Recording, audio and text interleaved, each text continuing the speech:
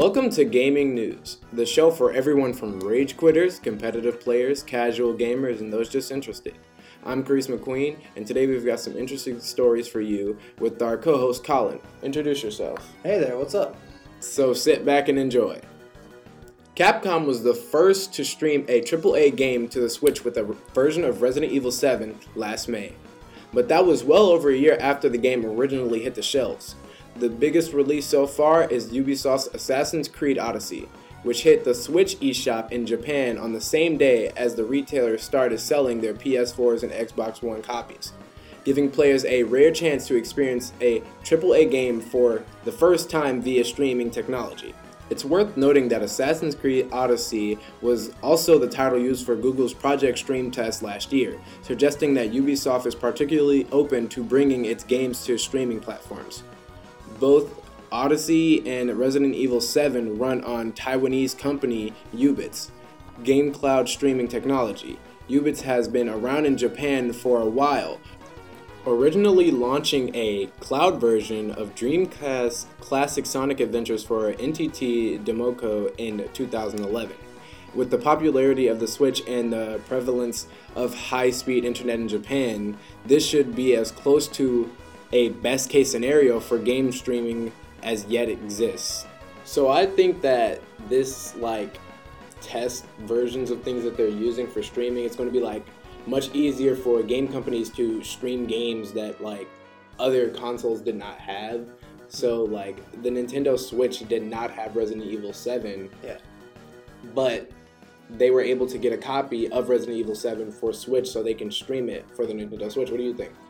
Well, I think it's really cool that they're doing this because, like you said, and it's like it says in the article, the Nintendo Switch is insanely popular these days now. And I think that they're right saying this could be close to the best case scenario for game streaming, but we'll just have to see what the future holds now. Okay. So our next story says, now that the PS4 is officially reaching the end of its life cycle, that's a direct statement from Sony, our thoughts are inevitably turning to the PS5. So what exactly is in store for Sony's PlayStation 5? And when can we expect to see it release? Sony is currently tight-lipped when it comes to specific plans for the PS5, but we know that a PlayStation 5 release date will definitely be revealed in the coming months. Thanks to Sony's Interactive Entertainment President and CEO Sean Layden confirming as much in an interview with GoLMD. In addition, Sony's President Kenshiro Yoshimura confirmed that the company is working on a next-generation console in an interview with the Financial Times. Back in May, Sony's Interactive CEO John Codera revealed to the Wall Street Journal that the PlayStation 5 would not be releasing until at least 2021. However, a report from Ace Securities claimed the PS5 could release as soon as Christmas 2019, earlier than the Xbox 2. Even though we don't know exactly what to expect from the PlayStation 5 or if that'll even be its name, we do know that the rumors, wishlist, and alarmingly convincing leaked renderings in the run-up to a console reveal are a big part of the fun. One such rumor is that the PlayStation 5 could be backwards compatible with the PS4, PS3, PS2, and original PlayStation, meaning its game library could stretch right back to the glory days of the mid-90s. Now, I really like this because I'm a PlayStation fanboy, even though I grew up with Xbox.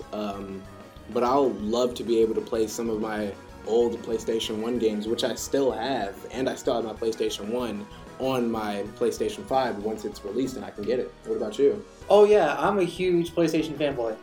I absolutely love the PlayStation 4. I think it's even cooler that they're going to make it compatible with the PS3, the PS2, because like you said, I had a lot of games. Alright, that's all the news we have today. Sign in next Wednesday for more news about your favorite games, competitions, and news events. Until then, game on.